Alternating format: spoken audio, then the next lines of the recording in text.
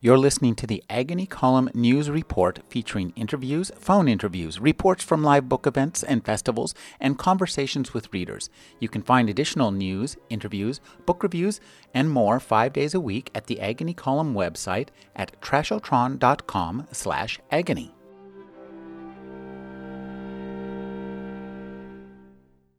Alan Cheuse is NPR's voice of books. His newest collection of essays is A Trance After Breakfast. His newest novel, now out in trade paperback, is Song of Slaves in the Desert. His latest ebook with 3 novellas is Paradise or Eat Your Face. Thank you for joining me, Alan. A pleasure, Rick. It's always fun to say that title of that last book, Paradise or Eat Your Face. Yeah. It's spoken by a shaman. Spoken by a shaman. To a very disturbed woman. I would imagine so. We have 3 fabulous books that work all over genre fiction but do a great job. Let's start with a police procedural by Jean Kerrigan. It's called The Rage. This is a really great novel. I think it has a really wonderful textured feel to it.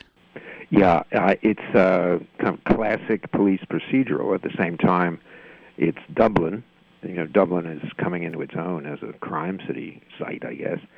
It's got a sociopath at the heart of it and a great, fair-minded Dublin policeman on the other side. His name is Bob Tidy, which tells you what he's interested in, I guess. He wants to tidy things up. And this criminal named Vincent Naylor organizes this armored car robbery that he botches along with a couple other people. His brother gets shot and killed, and he then tries to seek revenge against the police who thwarted the robbery, including the nun who is a friend or acquaintance of Bob Tidy's, as you recall. And she tips off Tidy about a car that's been abandoned on her street, and that leads to the undoing of the robbery that this guy Naylor has planned, and he then seeks vengeance against the nun. So there's this inexorable movement towards criminal retribution that this guy Naylor is working toward, and Tidy is trying to head him off at the pass. So there's a lot of suspense to it. At the same time, a lot of interesting police techniques, and all of this going on, this disruption going on in the middle of Dublin, which we don't usually think of as a crime city. It's really nice the way he evokes the city and the environment. I think that's Dublin, as is often said of cities, is really a character in this book, I think. Yeah, and it's quite a fascinating book to read. Very simply composed, moves along from one point of view to another, and then back to Tidy, back to Naylor, and you begin rooting for the good guys in ways that you hadn't felt like doing in a long time.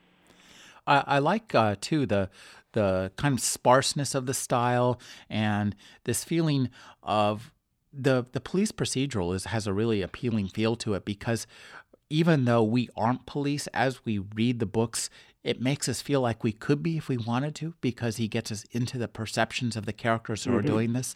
And I think that's a really great pleasure of reading these kind of mysteries. I'd agree. And it's just, it's nice to sit back and let the cops and robbers fight it out. Because, usually you know who's going to win, but you don't know how they're going to do it. So it's always fascinating. Procedural. And it helps, too, to have a really compelling bad guy. Vincent Naylor, for all that he's bad, he's ambitious. He's not too smart, but he's smart enough to keep things going. And the way that he architects his crimes is just as interesting as the way that they're solved. So there's this kind of back and forth for us. If you want to think about how to do some crime, there's maybe some good suggestions of stuff you can try. Yeah, I think if you're going to learn how to commit a crime, though, you better not use this book as a manual, I think. Because he does, well, I don't want to be the spoiler, but it doesn't turn out well for Naylor. Even though that that in these books there's an inevitability to the way things are going to work out, I think that there's still a real pleasure in seeing in going through those steps and experiencing them from both sides, that kind of tension back and forth. And yeah, it's being a reader, and if you've read as you and I have, I don't mean to blow our horns, but we've read thousands of books. Mm-hmm. And the great thing about a good book is that it makes you feel as though it's happening for the first time. You're just pulled in and dragged on. In that way, it's like a wonderful meal, or dare I say it, it's like sex. Just no matter how. Most people are innocent every time they have sex, and that's the wonderful thing about it. Reading, at least for me, has that same kind of reward. I go into it, and it takes me over, and it's wonderful while it's going on. Well, that's really true, too. I like that idea of innocence because we're always innocent of the book we're about to start. Yeah.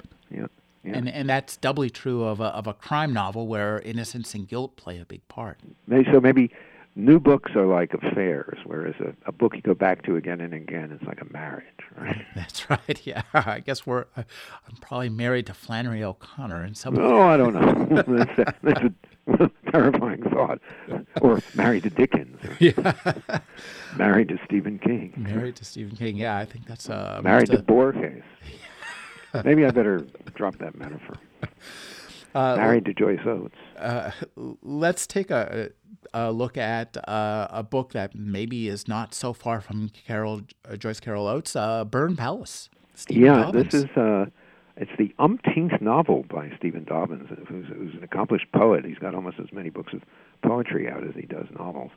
But he writes these crime novels and psychological thrillers, I guess, to feed his poetry habit. And this one, Byrne Palace, I think may be the best thing he's done. It's set in the smallest state in New England, poor little Rhode Island, and it's a big, bold novel about crime with a certain thin strain of the supernatural hovering over it also.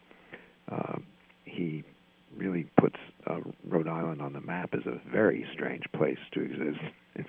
He sets it in this town called Brewster, which is just southwest of Providence, on the edge of the Great Swamp State Preserve, and the style is, I guess you'd say, somewhere to the west of Dickens and in the vicinity of Poe and Stephen King.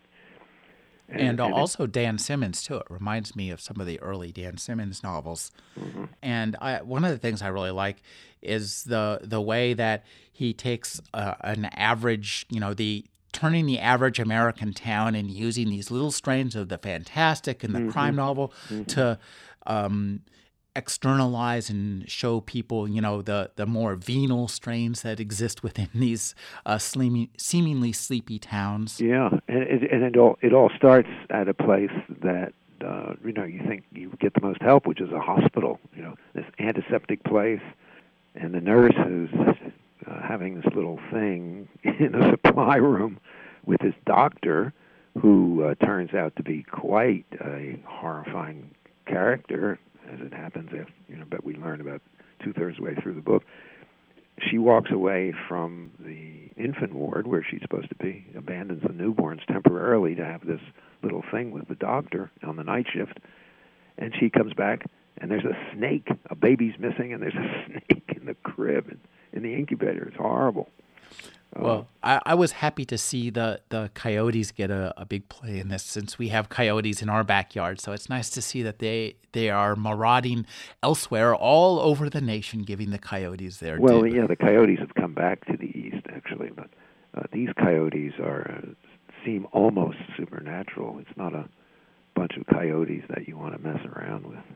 Well, that's one of the things I think that Dobbins does really well, is to tread that line of the supernatural and just our perception of something as supernatural, whether that matters a great deal at some juncture is, not really true. You just, if we're scared of something, it gets to, I think, to the essential nature of what fear is. Yeah, this comes pretty close to the feel of classic horror. At the same time, it's right in the mainstream of classic crime thriller. So he's really working both sides of the bed here, and a very successful book. I mean, it's a long book. Was it 460 some pages, and you just ride along with it. It's a great get lost in it book too. Yeah. you for the time you're reading that, you are living in Brewster, Rhode Island, and maybe it's not such a great place, but it's a place you cannot wait to go back and visit every time you go back to pick up the book. Well, it's a charming place. You're an insurance investigator, as one of the characters is at the very beginning. Comes down from Boston to investigate this situation, and next thing you know, he's found in his car on the edge of the Great Swamp Preserve, scalped. Scalped. Dobbins has a nice imagination for evoking horror that's not grotesque. It's not just gross out horror. Yeah. It's kind of, as Stephen King calls it, the finer version. It's the terror. He gets the kind of terror that gets under your skin. Yeah, but he really, most of the time, doesn't take it over the line into the supernatural. I mean, if you remember, one of the weirdest and most devastatingly awful characters in the book is the stepfather of the kid whose snake is stolen and put in that baby infant's crib. And this guy snaps. He has a psychic breakdown and becomes a kind of wolf man, loping along on all fours through the town in the middle of the night, stalking his own stepchild. Well, and that's, I think, too, what's nice is that, as you say, going back and forth between the supernatural and the not the supernatural, again, the distinction is somewhat unnecessary. It's all... Yeah. Well, humans are capable of many things. All too many of them are not so good. Dobbins has that metaphor that really describes the mix rather accurately. He's describing the mind of this young boy who owned the snake, and he's just gotten his first deer rifle, and he says the boy's mind is marbled with fantasy as a steak is marbled with fat. So the snakes are real. What would we call them? Evildoers are real. The coyotes are real. The man who discovers or thinks he's a wolf is real. But the only character who crosses over the line into the supernatural is the kid, that little boy himself. I don't want to give away how that happens, but anyway, it's a terrifically entertaining book and disturbing at the same time. And his prose is a great aid in all of this. Yeah, the poet crafting the atmosphere and the scene descriptions and the characters' internal monologues. Yeah, the poet works his way on these sentences. But talking about crossing the line, this third book we're going to talk about, Revenge, 11 Tales. 11 Dark Tales. By Yoko Ogawa, whom I hadn't read before. I know she's been a very successful writer with some novels, and she is quite an anomaly. I think, when you first read these, you think, oh, she's haunted by Murakami, but it turns out that she's got a much broader group of sources in a way. It's not just Murakami, but Borges kind of hovers over the book, and even Poe. That's what I was thinking. Was it really had the feel of Poe at his best. We're so accustomed to Poe; he's such a part of our soul, in literary souls and lives, that it's easy to not get how important he was and what a revelation he was when he appeared on the scene. And books like this remind us how much that is true.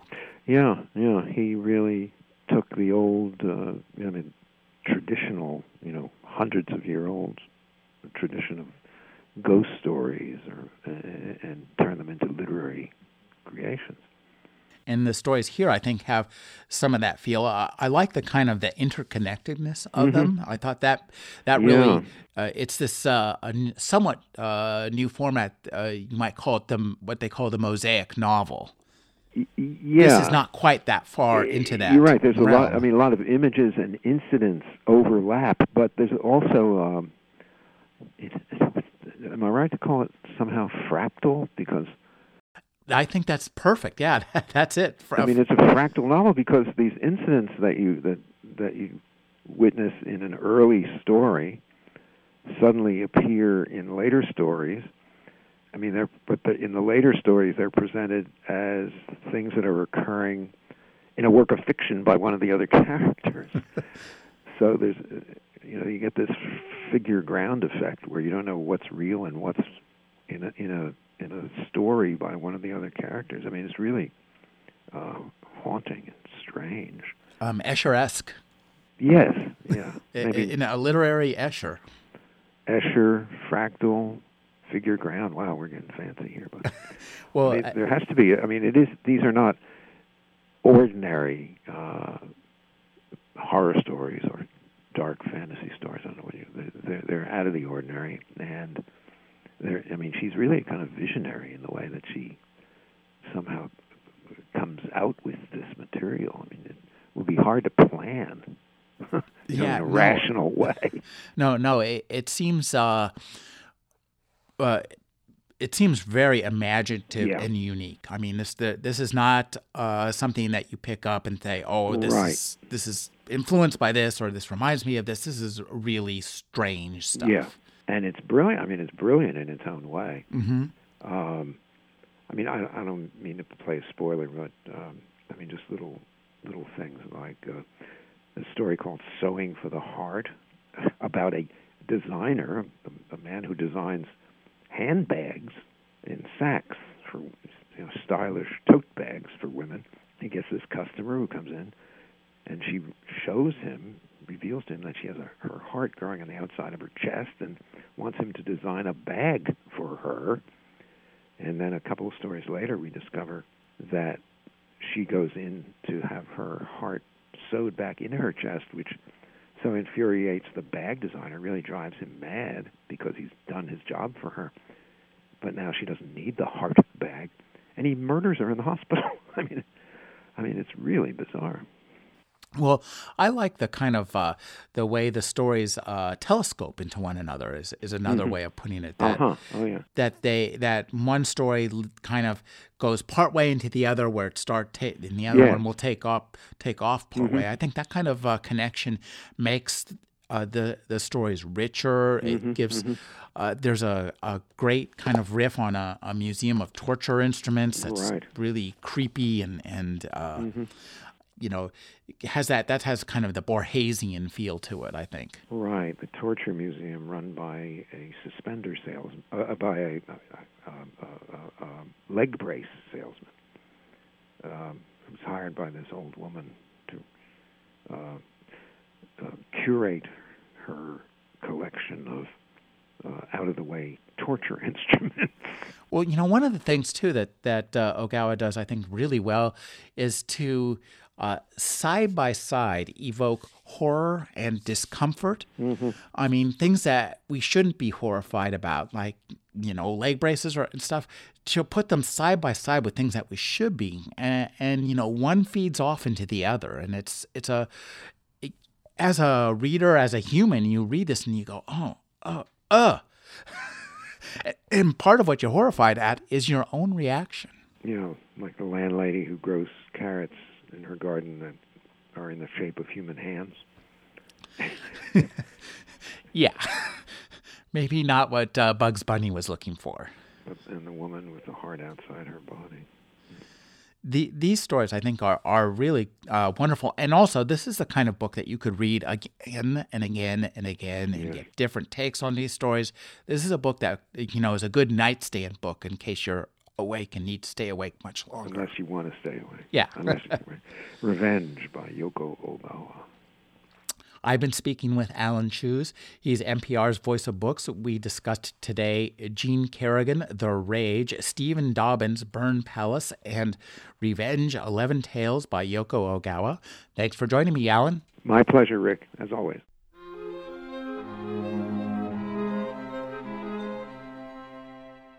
You're listening to the Agony Column News Report featuring interviews, phone interviews, reports from live book events and festivals, and conversations with readers. You can find additional news, interviews, book reviews, and more 5 days a week at the Agony Column website at trashotron.com/agony.